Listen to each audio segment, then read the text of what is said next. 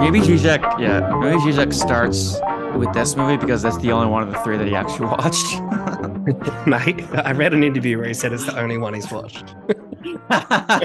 Nice. He's like, yeah, He's like, I saw another movie recently. Let's start with that.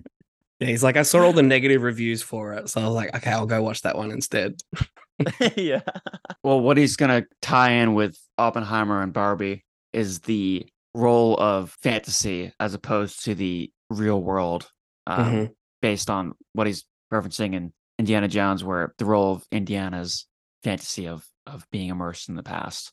Whereas in Barbie, for instance, the one that I saw, he describes it well enough. Yeah, after being expelled from the utopian Barbie land for being less than perfect dolls, Barbie and Ken embark on a journey of self-discovery to the real world.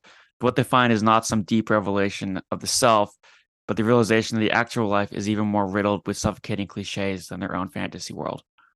So it's kind of interesting, right? So he's trying to show an opposition between fantasy and reality, right? So like on first approach, you'd think that what's like underneath fantasy is some hardcore of reality, but then Mhm. you find that that's the point of impossibility that produces fantasy, right? Right. Because he Sounds like says like, to me.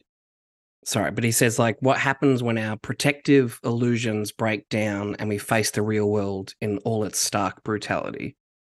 Interesting because he says that the real world in the context of Indiana Jones is just kind of boring. What did he say? Arid domesticity. Hmm. As opposed to the fantasy world of Indy's treasure hunting adventures.